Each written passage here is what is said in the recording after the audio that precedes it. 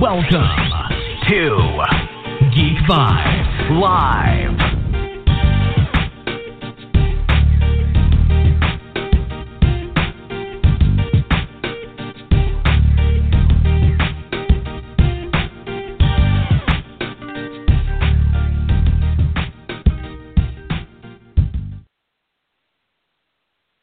Hey, this is Michael Rosenbaum, Lex Luthor from Smallville, The Flash, and the Justice League, and you're listening to Geek Vibes Live. Hey, everyone out there. This is your pal Dane, and we have another enticing interview with Geek Vibes Live. I hope you guys had a wonderful Halloween, had a lot of fun this last weekend, went out, did some partying, if you will, and now it's time to take things a little more serious and start with a little bit of an interview. How's that sound, Rick? Does that sound good? Give me a wubba-lubba-dub-dub. Wubba-lubba-dub-dub! All right. Yeah. Well, in that case, let me introduce our guest. Our guest tonight is Daniel Weber. He's an Australian actor best known for playing Lee Harvey Oswald in the American science fiction thriller miniseries 11/22/63 on Hulu, and also portrays Lewis Walcott, a young veteran struggling with his new life as a civilian on the upcoming Netflix show The Punisher. Thank you so much, Daniel, for being a part of the show tonight. How are you doing, good sir? Hey, good, man. Yourself? Doing wonderful. So I know you're from Australia. Are you still over here doing stuff for Punisher and stuff, or are you back over in Australia right now? Yes, indeed. I'm still here. I live in Los Angeles these days. We just had a premiere last night. On Monday night for a film I did called Thumper. So there in LA for that Monday, and then we've got our premiere coming up very soon. Absolutely, that's awesome. Could you name that film again? I want everyone over in Geek Vibe Nation to hear this so they go and see it. Oh, yeah, check it out. It's a really great film. It's got Lena Headey in it, Pablo Schreiber, Love. and Liza Taylor. It's called Thumper, sort of like, I don't know, a rabbit, Thumper. Thumper, like the rabbit from Bambi, right? Yeah, but definitely not like Bambi. It's a very, it's a very dark and gritty story. It's fantastic. Well, let's go into that a little bit. What's it like working with? You've worked with a lot of talents, but you just named two of my favorite actors right now, Lee Schreiber and Lena Headey. What was it like working with them on set? It was. I didn't get to work with Lena. She plays a cop in it, and I'm a young kid in high school selling drugs. So our storylines don't actually meet exactly. However, and it wasn't not Lee Schreiber. I think he's his brother, to be honest. Pablo Schreiber. He's okay. Like Orange is the New Black, and he's doing the new Ryan Gosling film. He's killer. He plays a cook, a methamphetamine cook. And basically, in that sort of Charles Dickens way, he sort of leads these young teens into the life of crime. And a young girl comes into school and gets involved in their group, and sort of she comes in and sort of upsets the whole organization. It's it's pretty dark, awesome story. He was, he's a tour de force. He plays a very full-on character.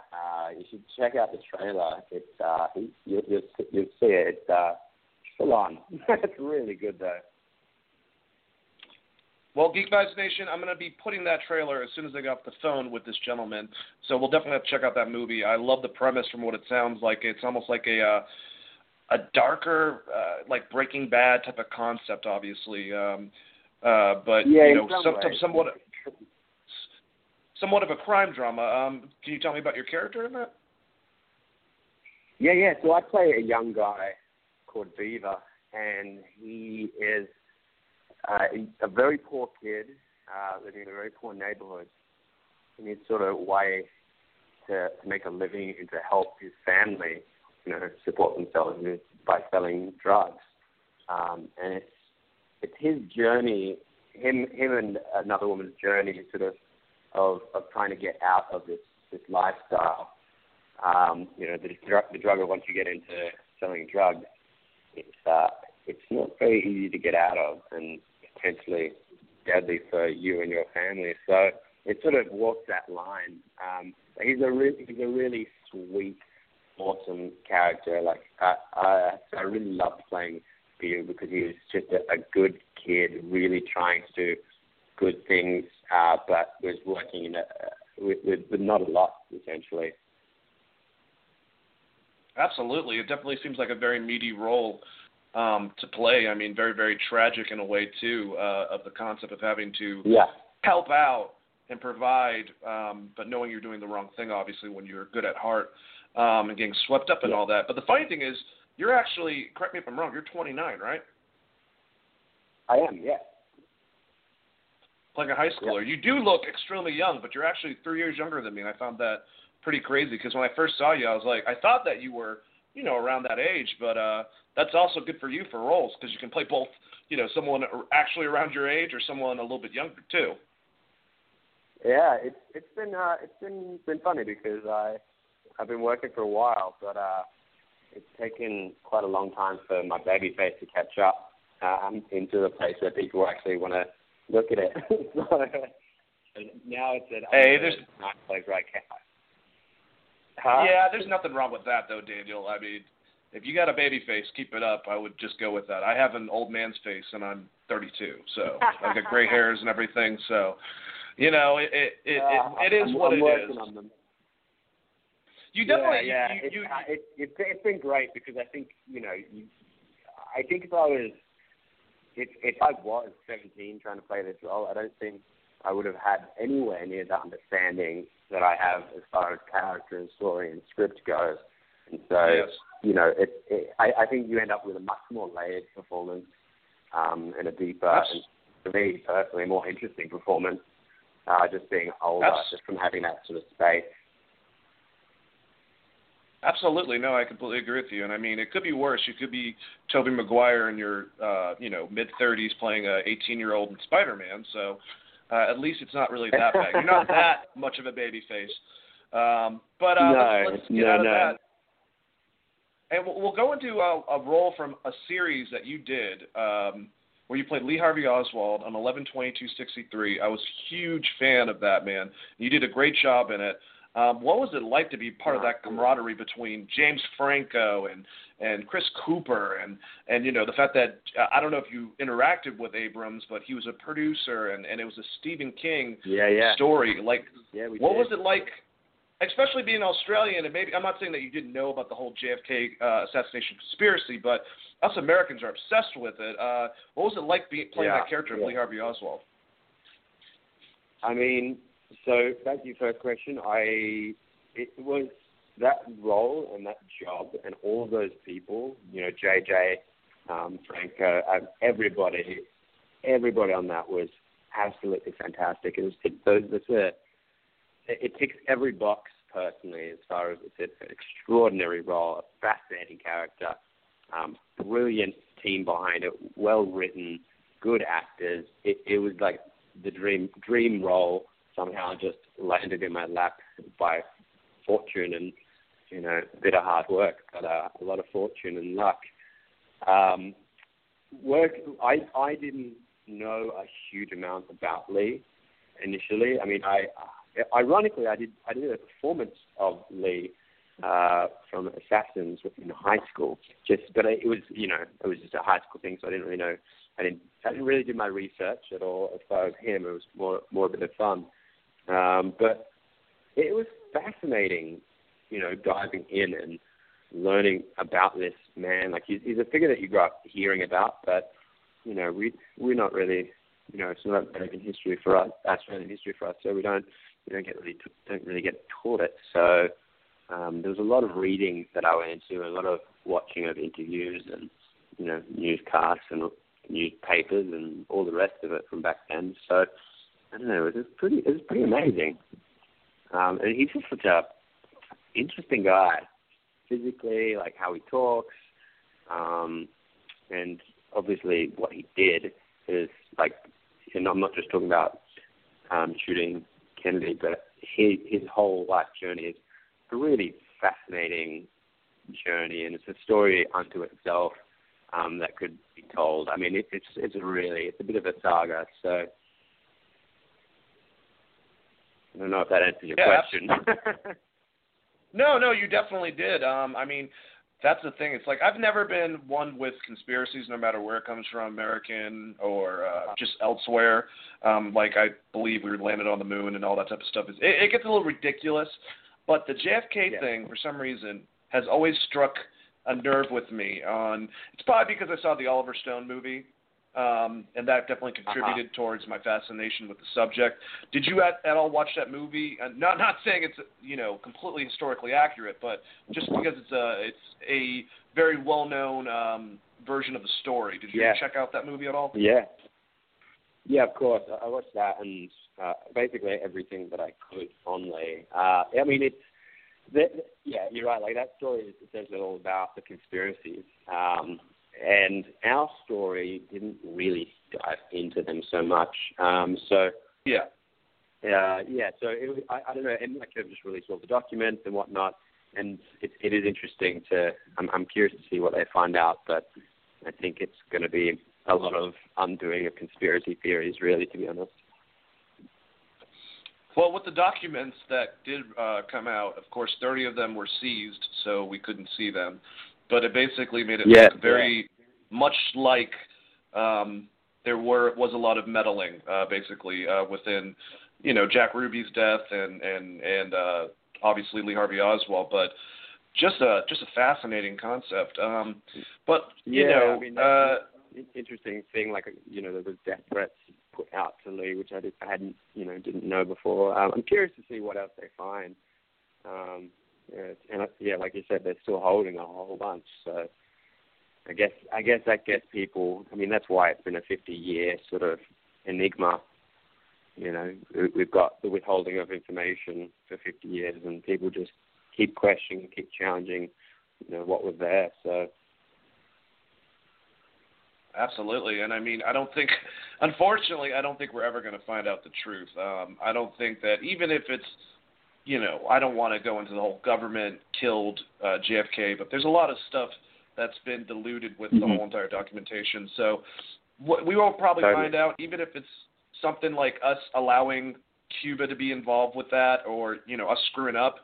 They're not going to want us to know about that information, but still a fascinating time period, and it created such an amazing series that you were able to be a part of with James Franco. What's he like on set and off set? Well, you've seen the show, so our stories sort of don't actually intersect too much. We're sort of parallel stories. We sort of mirror for each other. He's absolutely fantastic and lovely to me. When I did meet him, we had read-throughs, and I see him every so often, but like I said, mostly I didn't get to have many scenes with him. My final scenes with him were, fantastic. He's so present, and I don't understand how he's just instantly always there and sort of ready. It's quite an extraordinary skill that he's got. Absolutely. I'm looking forward to his new movie coming out, The Disaster Artist, because I'm kind of obsessed as myself as a film geek of Tommy Wiseau's The Room, and I love that him and his brother are diving into that concept. It's just, obviously they're going to have a better movie than the movie that they're basing it off of, but he's a very creative force. I've always said, and maybe this would go in, maybe you would agree from knowing him and also probably being a fan of his acting, but I think that he should play the Joker in Martin Scorsese's produced movie, that origin story that he's doing. I mean, I think that you should play him, but I'm just saying James Franco also would be cool, is what I meant to say. He'd do a great job. I mean, I think the best. I was just thinking about how do I know James, and probably the best time, the time where I got to spend the most amount of time with him was when because he directed one of our episodes. So I got to actually work with him creatively, and that was a very good process. I mean, he's coming from as an actor, you speak the same language, and it was great to work with him, and I think he did a very good job. Like you said, he's a creative force. He was leading the show and directing the show, and I think he was producing it as well. So, as well as whatever else he's doing on the side, he's a busy guy. It's kind of incredible. Well, and not only that, I'm sure that he is a good director because it seems like, directors are obviously amazing by themselves, like your Nolans and even Abrams too, different style of director. But actors that become directors, like your Ben Afflecks and also James Franco, it's like you said, I was in theater in high school. I also I was a honor thespian. I went and did theater in college and stuff like that. It's when you witness someone direct a play even, but also with movies that knows the acting much more personal, they seem to be able to get in your head and tell you how to do things in a very much more personal sort of way. So I could definitely see him being a good director, especially on set. But let's talk about... In some ways, it's very, very, very relaxing. Absolutely. You feel like he can communicate with you a lot better, obviously, because he knows what you would be needing to know. It's a language that everyone speaks, between acting. I mean, I'm sure sports has a certain language between it. It's just a way that you can phrase something to relate to someone. Yeah. You had that shorthand. But let's go into your role as Lewis Walcott on The Punisher. Obviously, you can't tell us that much information, which is completely understandable. I am extremely looking forward to the show coming out. But the little amount of information you can give me, just give me a rundown on the character himself. Okay, so at the start of the series, you're going to meet a young man who has just come back from being overseas, doing a tour, and is trying to adapt back into civilian life. And he's coming back with, the scars and the traumas of what he's experienced and what he's seen over there, and really struggling to find a sense of purpose, feeling validated, feeling useful, feeling needed, feeling understood in this world. That's who the audience is going to meet straight off the bat. So he's a pretty conflicted man from the top of the series. I'm assuming I have friends and family members that were in the military. I'm assuming that he's probably going through PTSD. Is that true? Yeah, he is. And in some ways, that's part of what the story is trying to, have a conversation about. Did you have to do a lot of research about or meet any people that were in the military to get a better grasp on people that have PTSD? Yeah, I didn't meet anybody with. I mean, I guess who knows. I mean, I spent time with soldiers. I've got some dear friends now who I would one day would share their stories. We would open up communication about the character and about his situation and their thoughts on militarily how he would conduct himself, emotionally where he was.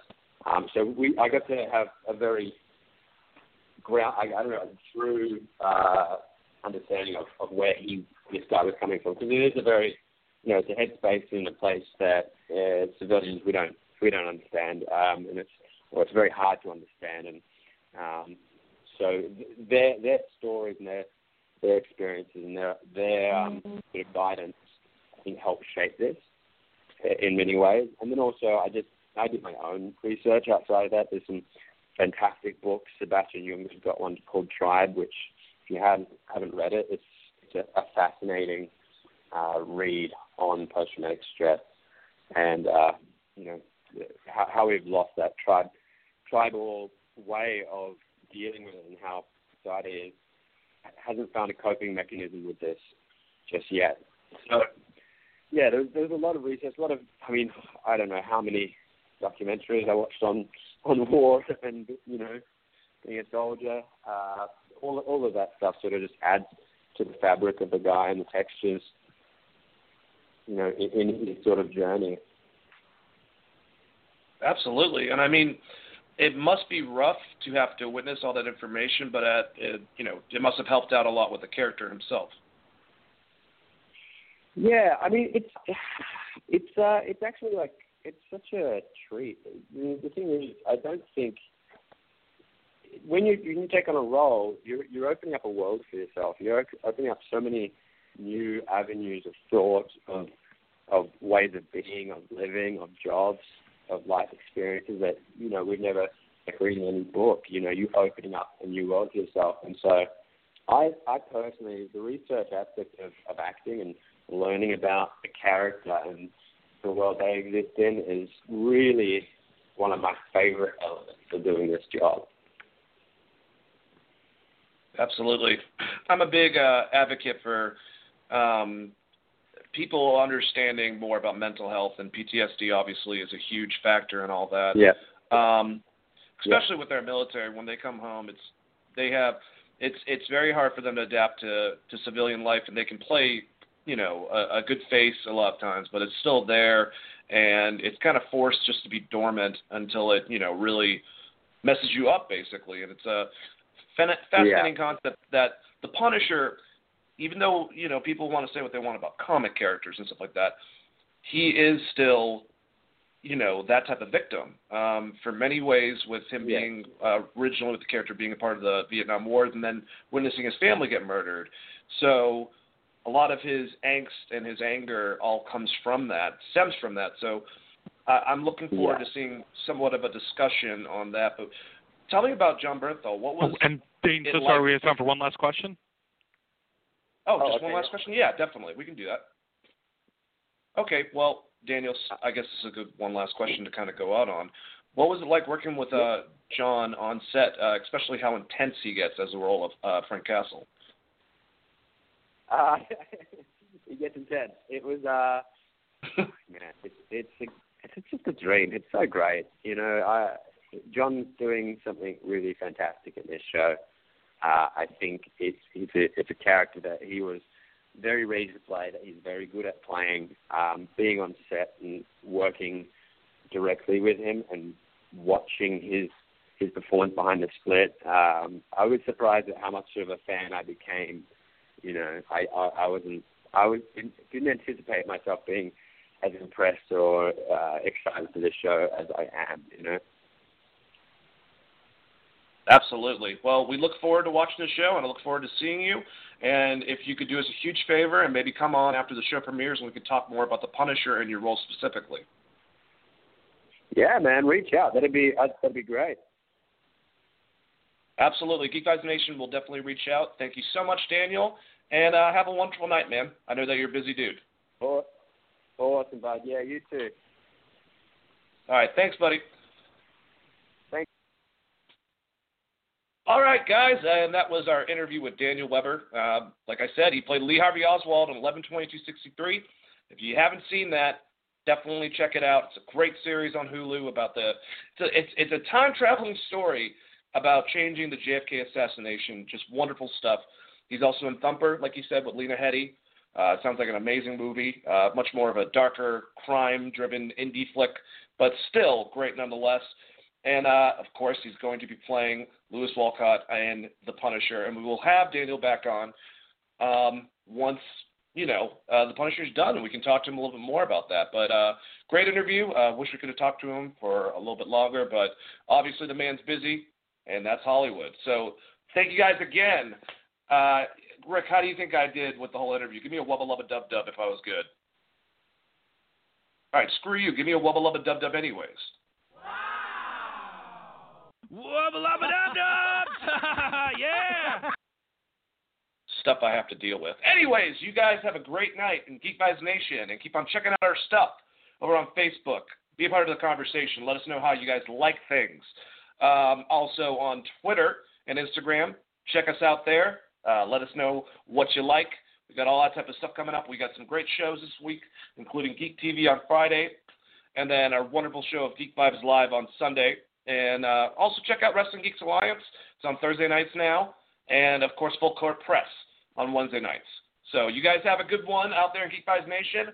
And do your thing. I don't know. I didn't really have an exiting strategy. So peace out, motherfuckers.